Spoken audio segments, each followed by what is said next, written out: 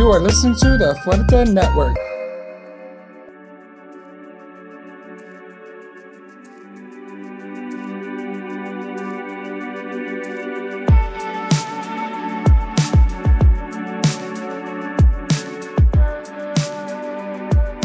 Bienvenidos a todos. Welcome back to Migrants on Air and Immigration Podcast. My name is Carlos Alberto, and I'm here with my co-host, Karina Dominguez. Karina, ¿cómo estás?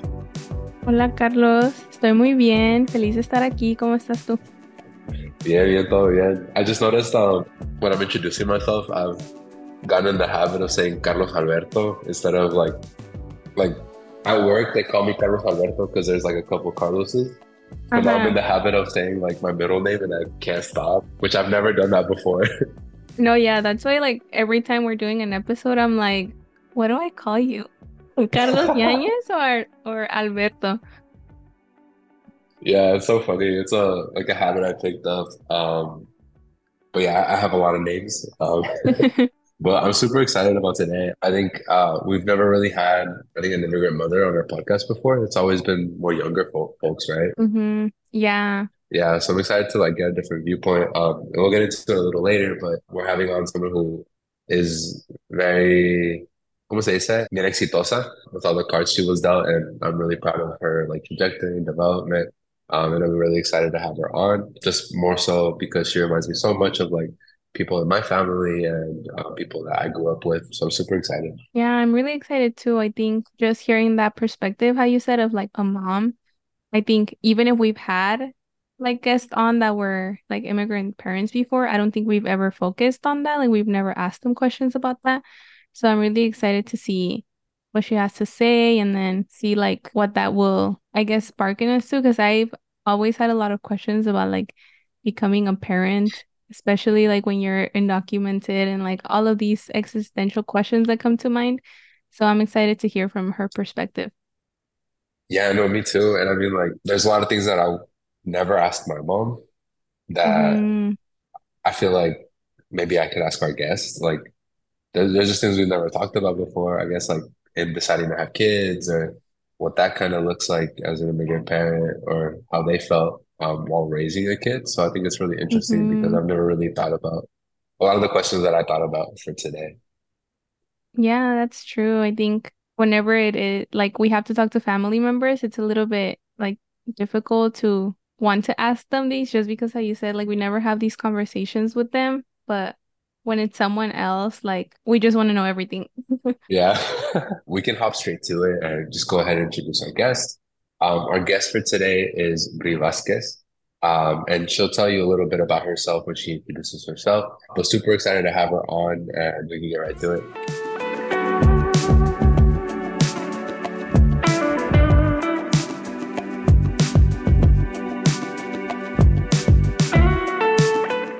All right, everyone, welcome back. We're here with our guest, Bri Vasquez. Bri, ¿cómo estás? Bien aquí, ya sabes, echándole ganas.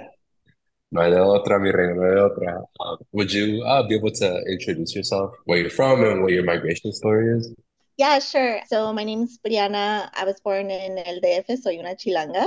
I moved here when I was 7. I was a product of NAFTA migration, which I didn't realize until I got older, like exactly what happened. So basically, pues mi mamá ya no la podía hacer en la Ciudad de México, and my grandma was like, vente aquí, tenemos casa, te puedes quedar con nosotros. And so we moved actually to Bellevue. And my mom worked in restaurants, and so yeah, that's how we got here. Definitely didn't have papers though. Like that was not that was not a thing. It was not no legal thing. Like we were coming to Disneyland and we never left. Not Disneyland. That's what Y- literally everybody I ask. Like I came to Disneyland for 2 weeks and Yeah. then Disneyland like still hasn't happened for a lot of folks. Yeah, we Yeah, said we were coming for Disney. Like I had to leave like my toys, like our whole apartment, nada de que, it was just not a thing that you were coming back. Like you knew you were staying there. did you know that you were staying like pretty early on? Yeah, so my mom told me like before we got on the Uh, plane. that we were moving here, I was actually excited. Like, I didn't understand the ramifications of not being able to cross regularly or leaving my dad, leaving my cousins. Like, I didn't really get it. I thought it'd be cool to live in the United States. I didn't understand, you know, I feel also that like I didn't really get the full context or like the ramifications of it until very recently, actually, because I went back to visit my dad and like just seeing his interaction with my sisters and just how different his relationship is with the children that he was able to raise versus me. And seeing my sisters convivir, like how close they are, how I didn't have like a lot of relatives here in the United States. So just not having that familial, I had a little bit, like I had some relatives here, but not how Mexicans are, like that they have like a big group of folks that are there to support each other. I didn't really understand the gravity of that until very recently, I think. Yeah, I think for me, something similar is going on right now, but kind of the opposite. Like I've had cousins who are currently visiting here, and I see the way that they interact with each other, and you kind of feel like an outsider, like in a weird way. So I definitely like understand what you're saying. How was it like early on, like those first few years for you when you were younger? Like at first you were excited, did that like excitement kind of continue, or how did things change throughout the years? Honestly, I felt really safe. My mom worked really late nights, right? Because she worked in a restaurant, and when you work in restaurants, the money is on the weekends and nights, right? And so my grandma took care of me, and she was a dope person, like she was a good caretaker. And so I had her, I had like a tia. I had an uncle that taught me how to ride a bike. I don't remember really struggling with English. I'm sure I did because I don't read my diaries a lot from back then because it's a little painful to recall, but I was writing in Spanish, and I was really, I think I just missed my dad, but I think I was really focused on assimilation. I do not remember Mexican kids in my elementary school. I was very much the only one. And people were nice to me. I don't remember like what you would call racism as a little kid, but I remember feeling like I didn't belong. And so I really gravitated to Asian children because a lot of them are immigrants or refugees. And so we kind of had that same connection. And I was able to, even though they weren't Latinos, I felt kinship with them, because a lo mejor tampoco tenían mucho dinero. And so it was just like, I understood, having a parent that, spoke two languages or, the only thing that I think was different with them, they didn't talk about their undocumented status, or I didn't think Asian people were undocumented. I mean, obviously that's not a reality, right? But in my brain, only Mexicans were undocumented, and like it was like a source of shame because my mom was like, "You are not allowed to tell anybody that que no tienes papeles because if you do, you could put us in danger, and we would have to leave." So that was, I don't know if it was shame, but like it was like a very guarded secret that it was only for me and like my relatives. Nobody knew.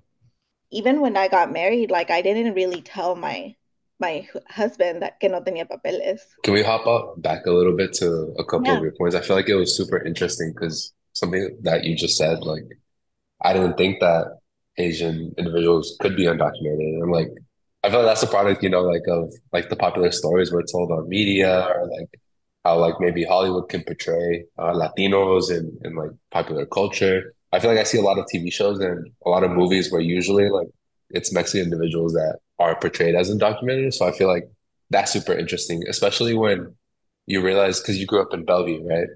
Mm-hmm. So like, Well, I was here a couple years and then I moved to mhm, Linwood, which is more middle class. But yes, Bellevue is like yeah. tiene la gente tiene dinero. Yeah.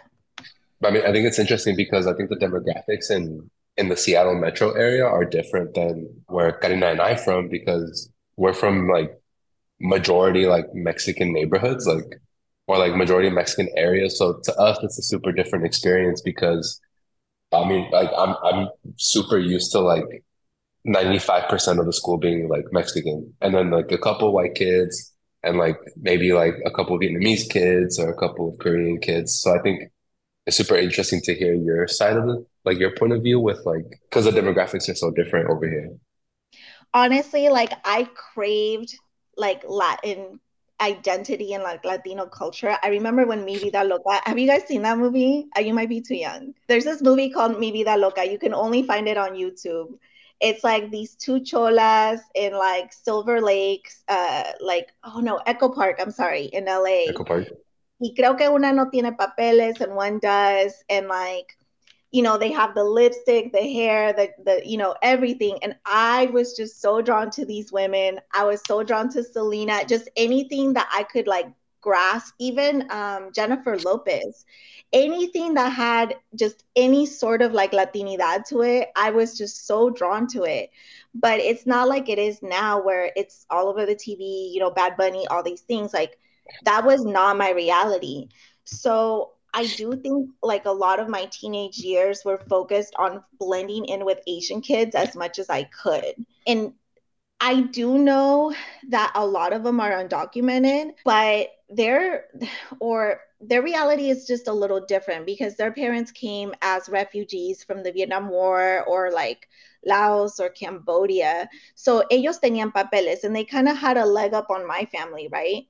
Because they work really hard but so did my mom. But having papers changes the whole game for you. You can buy a house and do things that I feel if you look at how our families are now from the kids that were refugees versus mine, I feel like they got ahead. And I don't think it's because my mom worked less hard than them. My mom worked really hard. My mom continues to work in restaurants at 60 whatever years of age. Someone that works that hard, it's not from lack of trying, but it's just you're poor. Like there's a certain limit to how much money you can make in a restaurant. That's just the reality. There's no like health. I mean, maybe now there's healthcare, but like back then there was no healthcare. You had to watch out for la migra, like just little things that were scary. That when you have papers, it kind of lets you rest a little bit. I think. And also, my mom married an American citizen when I was 11, but they did not apply for papers like right away. So, and I was thinking about this when preparing for this interview, and I think it was twofold. One, un poquito de hueva to like do it. And I don't think it's like hueva, like, oh, I'm really lazy. I think it's, you're working Monday through Friday. When you're off on the weekends, like, ¿quién tiene tiempo de hacer este tipo de cosas, I think also like they didn't know how to navigate the systems because we didn't grow up with a lot of Mexican people that we could be like, hey, how do you do this? I think it's kind of scary to go up in front of immigration and be like, please let us stay, because what if they say no? And then we get kicked out, right? And I think it was also a little bit done to control me a little bit because when I was around, I started getting in trouble in 6th grade, just like started getting suspended, fights, just kicking it hella hard. And so it was like a way to tell me you need to behave or else I'll send you back to Mexico, and she did. She sent me back when I was either 14 or 15. I had to go live there for a year. And I did come back, cross the border in El Paso. I got lucky with this border patrol guy, man. Like, because when you were crossing back then, you had your passport, and I think they did some sort of stamp, and I'm not, very good with the particulars, but they did the stamp that you could kind of tell when you weren't coming back and forth. You know what I'm saying? And so I do remember him saying like, this isn't right, but he kind of just said fuck it, because we had my grandma with us. Y ella tenía like she had a visa. And my mom, I think, was already like a resident at the time, and we were with my American dad. So I think he kind of just let it slide when he probably shouldn't have, right?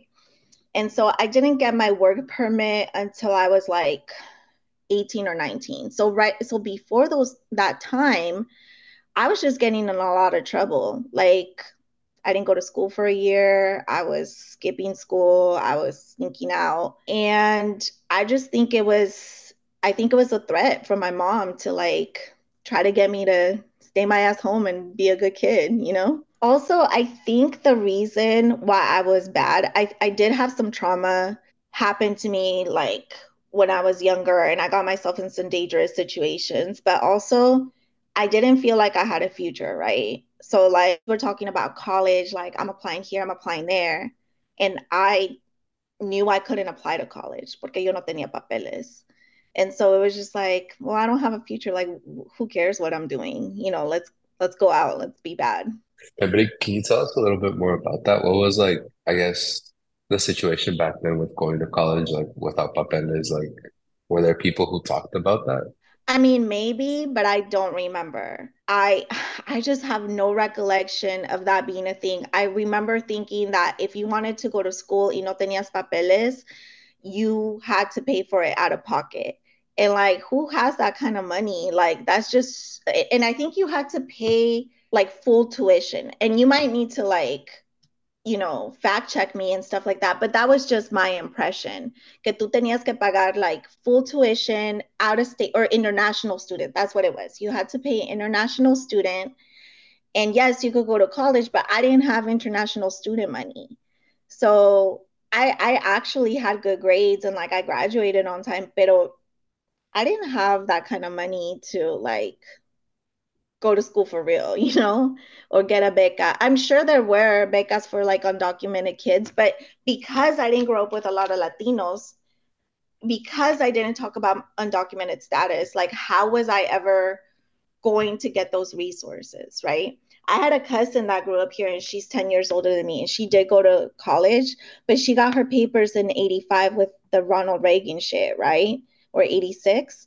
And so like her, even though she came here undocumented, her path was different. She had that, even though she was very poor, she was able to like figure it out on her own because there was no one to help her. There was no one to be like, oh, you fill out this paper and then you do this. Like she had to figure that shit out on her own. And I didn't know how.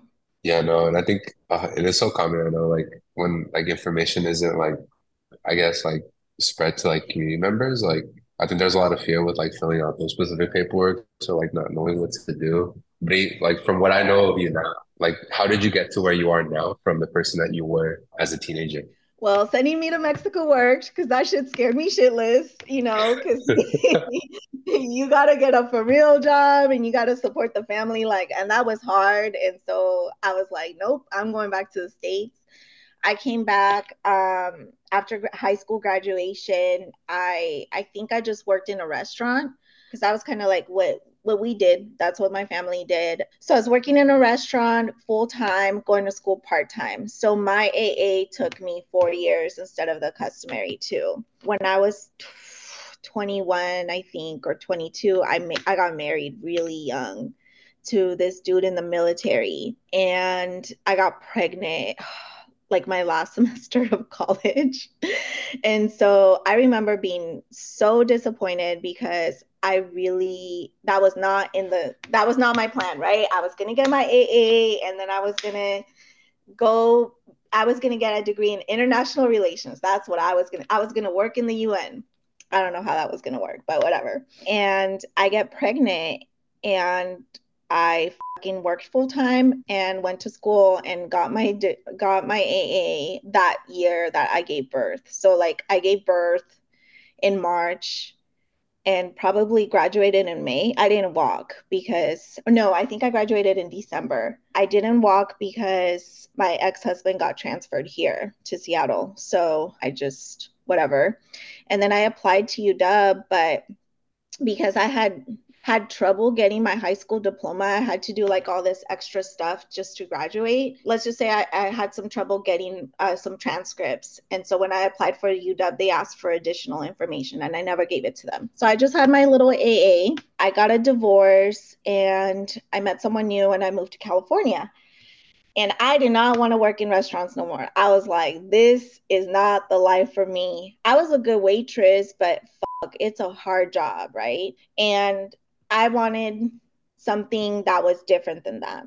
So as soon as I moved to Cali, I was on Craigslist and I see this ad for bilingual help people. Like it was a very vague ad. And I was like, I want to help people and I'm bilingual. So I applied. It was like 10 days after moving to Cali. I applied at like midnight. And the lady calls me the next day and she's like, can you come in today? And I'm like, is this a tranza? Like, I didn't know, you know?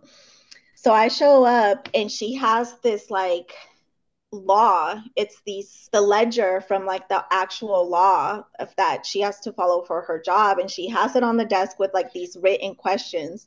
And she's like, read this little section and then answer these questions. And it was like a townhome looking office, right? So she goes upstairs and I'm reading this thing and I'm like, empiezo a llorar because like I'm so scared. I'm like, I don't understand, but I wipe my tears. I fill it out because it's basically like a calculation I had to do. So I'm like, bitch, I'm smart. I'll figure it out. Lloré un poquito. I gave it to her. She read it and she's like, okay, I can show you the project. You can start tomorrow. It's a temporary job. Do you want it? And I'm like, yeah, but what the is it, you know? So basically the housing authority had gone into a public-private partnership and purchased land to build affordable housing with Section 8 vouchers. But because there were people living there, you cannot displace anyone if you're using tax dollars without offering them something called relocation assistance. So basically, my job was to help these people find a replacement housing in 3 months. Out of the 42 households, only one of them only one or two spoke English. And her translator that she had lined up for this project was basically going back to work because he was doing this as a side hustle. He was going back to work in the fall because he worked for the education department, and she had no translator for 40 households. And she knew she needed someone that spoke Spanish. So she didn't even live in that town. Basically, she trained me. This was kind of before Zoom or like Teams or anything like that. She would just train me via email and tell me, okay, take this. And I would help people fill out applications, fill out claims. So I'm going to give you an example and you can probably cut this out. But if someone's rent was $500, and this is very simplified because no one pays $500 in rent. You guys know this. But let's say someone's rent was $500 where they lived, but market rent was $750. That's a $250 difference. So we would give them that differential for 42 months. Y no importaba si tenían papeles or no, because California law doesn't really call that out, that undocumented folks can't get assistance. So we were giving assistance to folks even if they were undocumented. We got people Section 8 vouchers. I mean, I would literally convince landlords. I would help them fill out applications, porque todos eran del campo, la verdad. Like, hasta tenía personas que eran, que ni hablaban español. What is that other language that a lot of indígenas talk in Mexico? Nahua, Purapecha. No, ay, ni me acuerdo de qué pueblo eran, but there was a lot of folks that like Spanish was their second language, so they didn't even speak Spanish. I even got to collaborate with the California Rural Legal Aid because at first they stepped into the project because they didn't know if we were going to treat the undocumented people fairly. So they were not on my team or whatever, but once the lady got to know me, she respected me and like understood I was just there to help and I wasn't trying to like take benefits away from anyone. So yeah, we were able to get assistance for folks for 3.5 years. And this is all under the law. Like folks are eligible for this if they're displaced by public projects. So anything that has like tax funding. So yeah, at the end of the project, I was supposed to be laid off and she called me into a meeting and she was like, so I don't have another project, but I don't want to lay you off. Like you did a good job. And so she let me stay on. So in California, I mostly worked in affordable housing, doing stuff like this. Sometimes we would just displace people for short periods of time while their affordable housing units got renovated, and then we would move them back. I helped tons of Latinos in California become homeowners under this program, which was like that was my like happy place, you know, because you know how hard it is to own a house, especially in California, especially low income folks, but we were able to do it. And that was mostly my client. I did do some transportation projects and then I moved back. So I've been doing this for 12 years. No, that's amazing.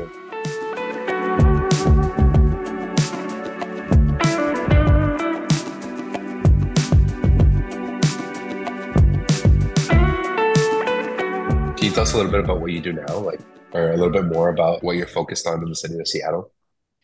So right now, I'm mostly doing transportation projects. I haven't been able to find any affordable housing projects to work on. I think most of the housing authorities here do their own relocation work. So I haven't been able to get in on that side of the business, but I mean, transportation is still super important, so I don't mind being a part of that. Yeah, so I've been doing it. I've been back for 4 years. So yeah, just working with local transportation agencies, doing this or getting temporary construction easements so they can move their projects forward. That's basically what I do right now. I volunteer sometimes. So there's this amazing organization in Seattle on Beacon Hill called El Centro de la Raza. And when I was a bad kid, they took me in and, made sure I had a home. And so I like to go back now and I work on their legal clinic and just, whenever I can, I help community, but nothing like super, super like set in stone. I don't have titles or anything. No, I think That's that's amazing too. crazy. But yeah, like I keep like getting stuck on the fact that it wasn't a Craigslist ad. Like that's Yeah. so crazy. And that's, yeah, Craigslist was like the place for everything and anything. No, and In the it's usually 2000s. a scam. It's usually a scam. Like I got so lucky that it wasn't a scam. That they weren't like trying to like put me into like, I don't know, sex work or something. I wanted to go back a little bit about you mentioning like when you had your daughter, right? It was your daughter, you talked a little bit about when you were younger, how you were trying really hard to like hold on to anything that's tied to your culture. Like now that you have children, like how do you as an immigrant mother like pass on that culture and experiences to your kids? Well, I'm gonna be real honest with you. At the beginning, it was hard. Her dad is not Latino, and he is an immigrant himself, so he wasn't born in the United States either. But his immigrant experience is a little bit different than mine, right? Like his parents were in the military, and he was in the military, so he has a real sense of being an American and assimilating as much as possible, right? And like when she was younger, he was like, yo, like, let's just speak English to her. I don't want to confuse her. And in my own ignorance, like, I kind of gave into that, when I shouldn't have. And which is something like I super regret. Like, the older I got and the more I learned, and like, it was just like not the right move. But I give myself grace for like understanding why that was, but also able to recognize that that wasn't the right move and working towards something different. So now I'm just super, let's see, she had her quinceañera. So that was really special because I did not have one. My mom didn't have one. No tenían dinero ellos to like really have one. And so being able to have a quinceañera for her was like such a huge deal for us. We had relatives from Mexico come up, and that was so fucking special. But my dad couldn't come because he couldn't get a visa. Like some tios couldn't come because they couldn't get visas. And it's so frustrating that even like, because I was going to pay for my dad's plane ticket, but like not being able to have that was difficult. I have tried to like expose her to Mexican music and like, media as much as I can. But I think what really made the difference was taking her to Mexico. I wasn't really able to go back as often as I should have just because of finances, because it is so expensive to go home. And so when I was younger and not making a lot of money, we didn't really go. But now that she's older and like my finances have, I mean, I'm in debt like a motherfucker, but like we figure it out sometimes, when we go. And having her go, seeing her cousins, like llevándola al pueblo de donde es mi abuelito, like taking her to, I really wanted to take her to like some ruins just so that she could see like what our culture was, especially when there was a lot of like anti-Mexican shit in the media. Like I wanted her to see like we were powerful, we are powerful, and like for her to be proud. And I think she really picked up on that. And also just educating myself about like how we came here, why we came here, anti-colonialism, anti-racism stuff, and just really trying to give her that perspective, especially because in her dad's household, she's not getting that same type of perspective. So really trying to combat any anti-Black, anti-Mexican, anti-shit that she might encounter, and just letting her know like who the fuck she is. No, and I love that. And I think I've never heard those words from like the parents' perspective. It's always been like, from the kids' perspective of how they think their parents felt when they were making those kinds of parenting decisions. So I think it's really, for me, like it's eye-opening, right? Because I've never heard like from the words of a parent like telling me, oh, this is why I made these decisions with my child, and this is how like my experience affected how I raised my kid. But I mean, I've met your daughter and I've seen how you guys are, and I think like no, I'm so proud of you. Like you did an amazing job. Like I'm just super, super proud of you. Thank you. I think a book that changed my life was All About Love by Bell Hooks. She talks about parent-child relationship. And, I think I was really scared of her not being well behaved, because I felt, and not that her dad ever threatened me or anything like that, but I felt like if my daughter wasn't well behaved, they were going to take her away from me. It was just like no one threatened me, but it was just like a fear I had, right? And so I disciplined her pretty hard when she was little, and like, corporal punishment and all that. And so being able to apologize to her for doing that, like so many years later, because I didn't know that that was bad. I didn't want a malcriada. And so like being able to like apologize for punishing her in that way, I think was like really transformative to our relationship. Um, and she's easy to parent. Like she's a good child. She's a kind person. She's funny. She's a good, you know what I'm saying? So it's like, it's not hard to be a good parent when you have such a badass kid. Just like a great kid. I mean, honestly, like all that she is because of her. It's not anything that I did. Just based on what you were saying, like you were from a young age, like ingrained into like that good immigrant narrative, like I have to do this or else like this is gonna happen. So I think it's just really good to hear how throughout your experience you've been able to kind of like break that down and like try not to pass it on to your daughter as well of like you have to be perfect or else like this bad thing is gonna happen.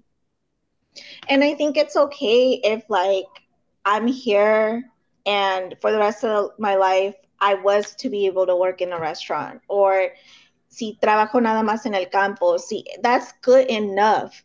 Like we don't have to be these super fucking immigrant, like Albert Einstein ass people. Like we really don't. And like, I wish someone had told me that when I was little, even though like I was getting into trouble, like I shouldn't have had that guilt. Like I should have just been enough being, a regular kid.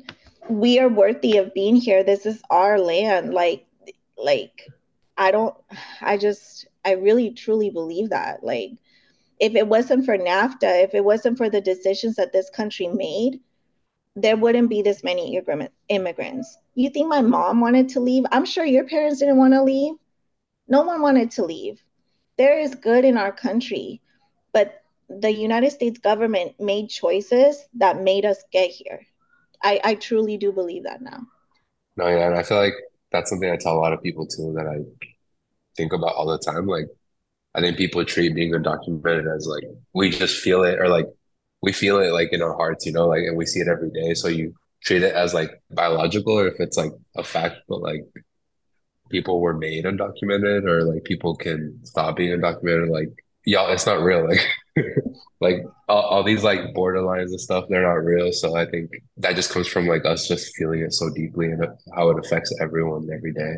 I feel bad for our parents that had to come here. I can't imagine being, what am I, 40 or you 20 something, and like going to a completely different country, not being able to work, legally. So having to do things that, might be dangerous, people treating you like shit when really you're the one knowing two languages. Like, it's really fucking brave to come to this country. I think it's way braver, way more hustle than I ever have. And I feel like I'm a big ass hustler, right? But like our parents, like, wow. I don't know. That's what I think. Yeah, no, I can't imagine like everything they had to go through, all the sacrifices they made. Like, yeah, And especially now, like with all the, I think it was easier when we came, right? Because like we just pretended we were going to Disney. I don't know how much we do it now. Like I'm like, oh my God, with like the shit going on in Texas and stuff. And I just, it's like scary. I don't know how folks do, but I feel like they do have no choice, right? Even in the legal clinic where I volunteer, like you hear really harrowing stories. No one does that shit for fun. No one does it for a pair of Jordans or the opportunity to work in construction. Like, are you fucking kidding me? Like, you really do it because you don't have any other options. yeah. Which I think to Yes. me, like, oh no, No, like there's even, people who in their home countries, they were maybe like doctors or nurses or had these like jobs that required like higher education. And then once they come here, they're not able to keep practicing that. So even just making that decision like really shows the need that folks have to go through this like process of trying to form a new life here. Absolutely.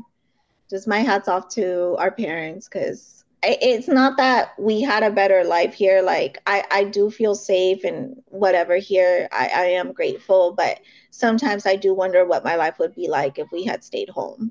Maybe I wouldn't have had help, as much money as I have now, but I mean, I'm still struggling. So, like, at least you're struggling with your family. I don't know. It's like, I don't want to romanticize Mexico because there's a lot of fucked up shit over there, but it feels really fucking good to go home sometimes, and be Mexican and just be Mexican, and I'm sorry, like I know it's hard for me to say these things to folks that can't go back, but I hope you guys get to go back home soon too. You deserve it. Thank you. Yeah, and I think like all of these points that you're bringing up, they're literally conversations that I just had with my cousins like 2 days ago.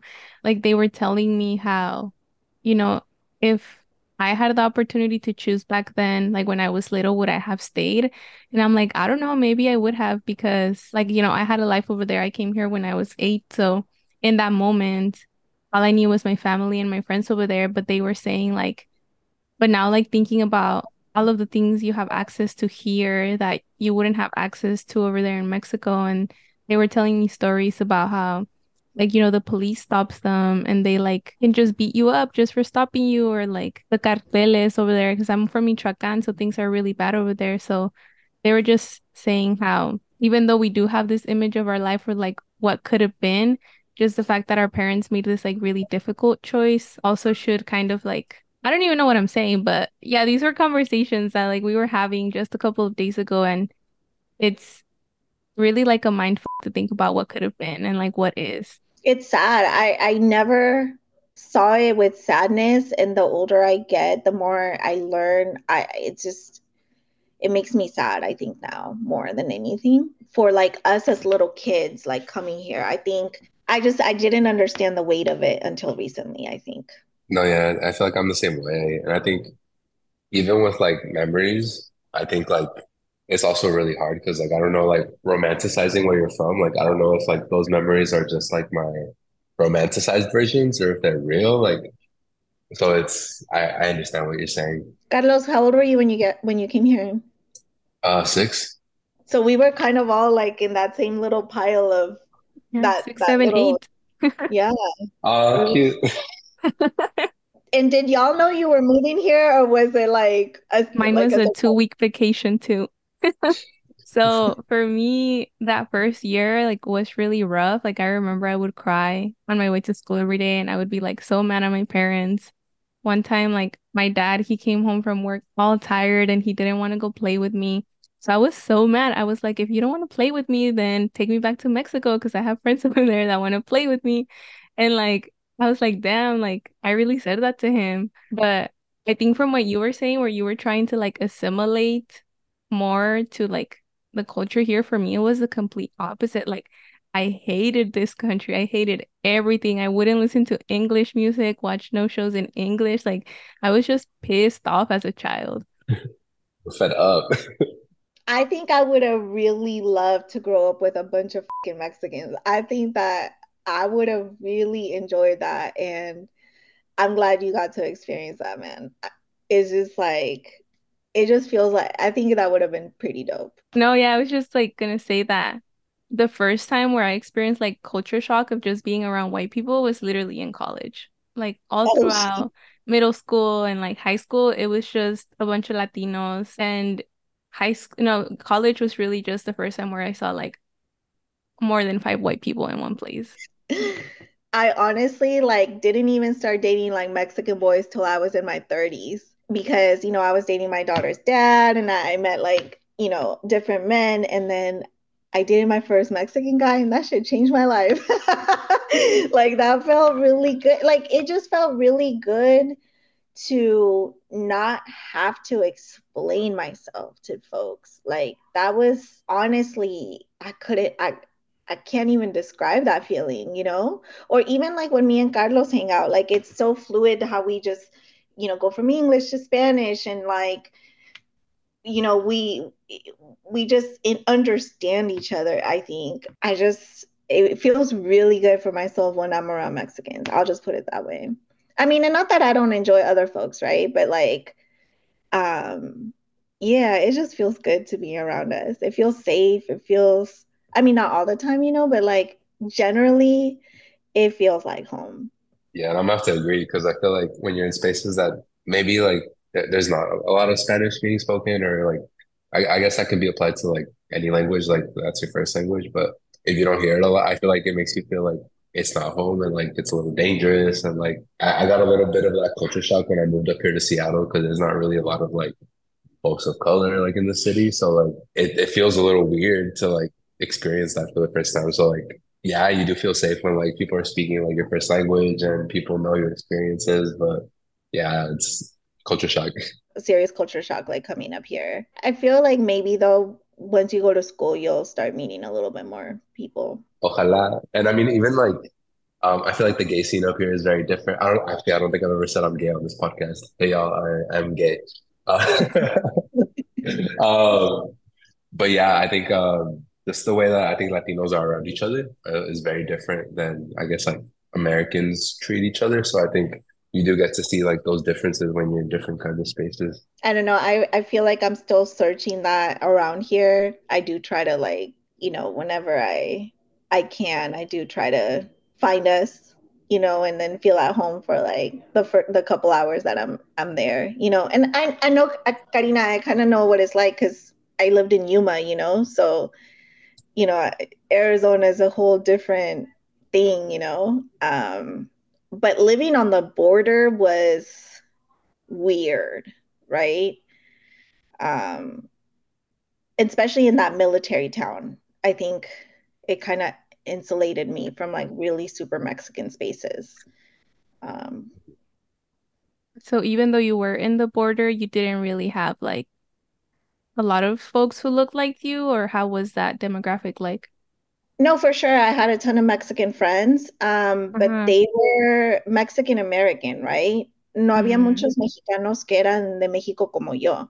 Mm-hmm. I mean, yeah, they spoke Spanish and like, are definitely anti-racist women and stuff. But I think on the flip side of that, it's a military town. So like I chose to date like my daughter's dad.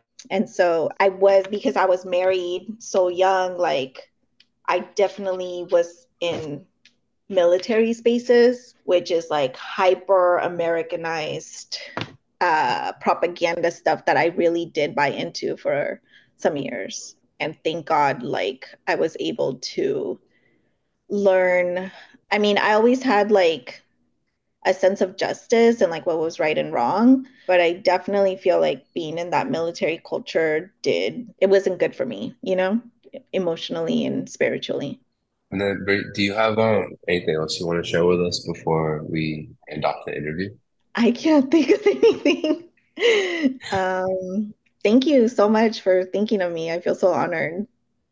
Thank you. like, Oh This was yeah. a great conversation. I think I do have one question that we Oh, dale, dale. have unofficially been kind of asking everybody, but not officially. What is a way that you experience joy? right now, I bought myself a paddleboard off of OfferUp, and I'm not that good of a swimmer, and I've like stood up twice for like 10 seconds, if that, but it's really dope to like be out there like rowing in the water, and it's warm, and my dog's on the board, and I mean, it's just like I just wish I had done it younger. Like there's a lot of things that like I wish I had done younger. Like going hiking more, just enjoying, yeah, just being outside, like not working so much. I think I've been such a workaholic in my life, and like just not working, not answering those phone calls, like just being in the water has been really dope right now. One day I'm gonna stand up. My goal is to stand up next summer. Oh, that's so awesome. Yes, definitely. Like whenever people stop listening to this podcast, go outside, go enjoy nature. Literally. Also, Oh, I like we love belong that. there. Can I just say, like we belong there, and I didn't know that. Like I thought it was some white Yes. people shit, but it's really like our Uh-huh. shit. So like I'm also a runner, and like sometimes when I'm running, I think of that. I think son los purempechas que corren mucho en Mexico. I don't remember They what indigenous folks in Mexico do it, but there's like these Mexicans that just be running for the joy of it. It's kind of like their and I need to Google it. I'm so sorry, but like running, just any sort of outdoor exercise, I feel like I didn't understand that that shit was for me as well when I was younger. And so I'm running, I'm lifting, I'm being out there, not skinny. I'm still doing these things.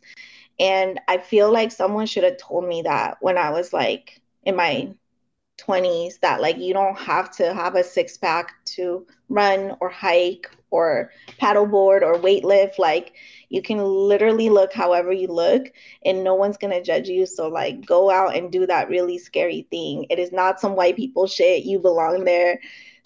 Ignore their dirty ass looks. Like this shit is for you. And there is community. There are brown and black people doing this shit all over the motherfucking place. Like you belong there. I wish I had heard that a little bit more when I was a kid.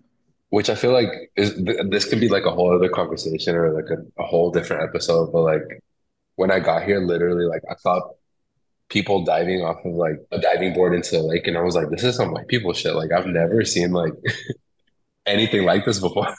So it's really interesting to think like, why do we think that having access to nature and green spaces is like racialized? Like why do we feel that before we know it? When in reality it really is, but why do we feel it before we know it? Like that's really interesting. Well, I think they also actively kept us out of those spaces, right? So like, Oh yeah, you're right. it's not really our fault, but or not that it's not really our fault. Like we think these things because of like their active exclusion, but it is for us. It could be just for us. Like you don't have to involve other folks. Like you don't have to live super heavy. I mean, Carlos, like we just need to be out there doing whatever it is that makes us happy. Amen. No, and I completely agree. Like I always find like the little things that make you happy. And I mean, even like going to the lake or swimming or taking a jog, like you deserve to have like a little happiness. Mhm. Mm. Yes, I love this ending.